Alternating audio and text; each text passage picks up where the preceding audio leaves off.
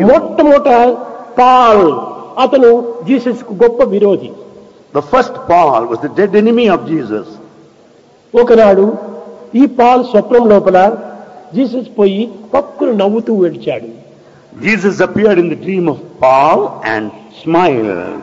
పాలుకు వీపు నెమిరి, and he was just patching his back. Paul, said Paul, నీకేమి నేను చేశాను కష్టము, ఏమి నేను ద్రోహం చేశాను, ఏమి నీకు కీడు చేశాను, ఏమి నీకు అపకారం చేశాను, ఎందుకోసం నన్ను దూషిస్తున్నావు?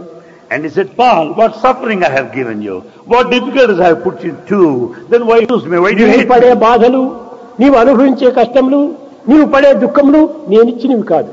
All your suffering, all your losses, all the difficulties are not mine. నీ యొక్క కర్మ ఫలితములే ఈ విధంగా నీకు అందిస్తున్నాయి. They are the consequences of your own action. నీవు చేసినటువంటి రియాక్షన్లే నీవు అనుభవిస్తున్నావు. You are only passing through. అంతేకాని the reaction. నేను అందించినటువంటివి కాదు. Nothing, I have not given you any అని suffering. చక్కగా అతన్ని ఆశీర్వదించేటప్పటికి అతని మనసు మారిపోయింది. When Jesus blessed him so, the mind of the Paul changed. తదుపరియే అతను జీసస్ కు దాసుడైపోయి సెయింట్ పాల్ అనేటువంటి రూపంలో ఒక గ్రంథాన్ని రాశాడు.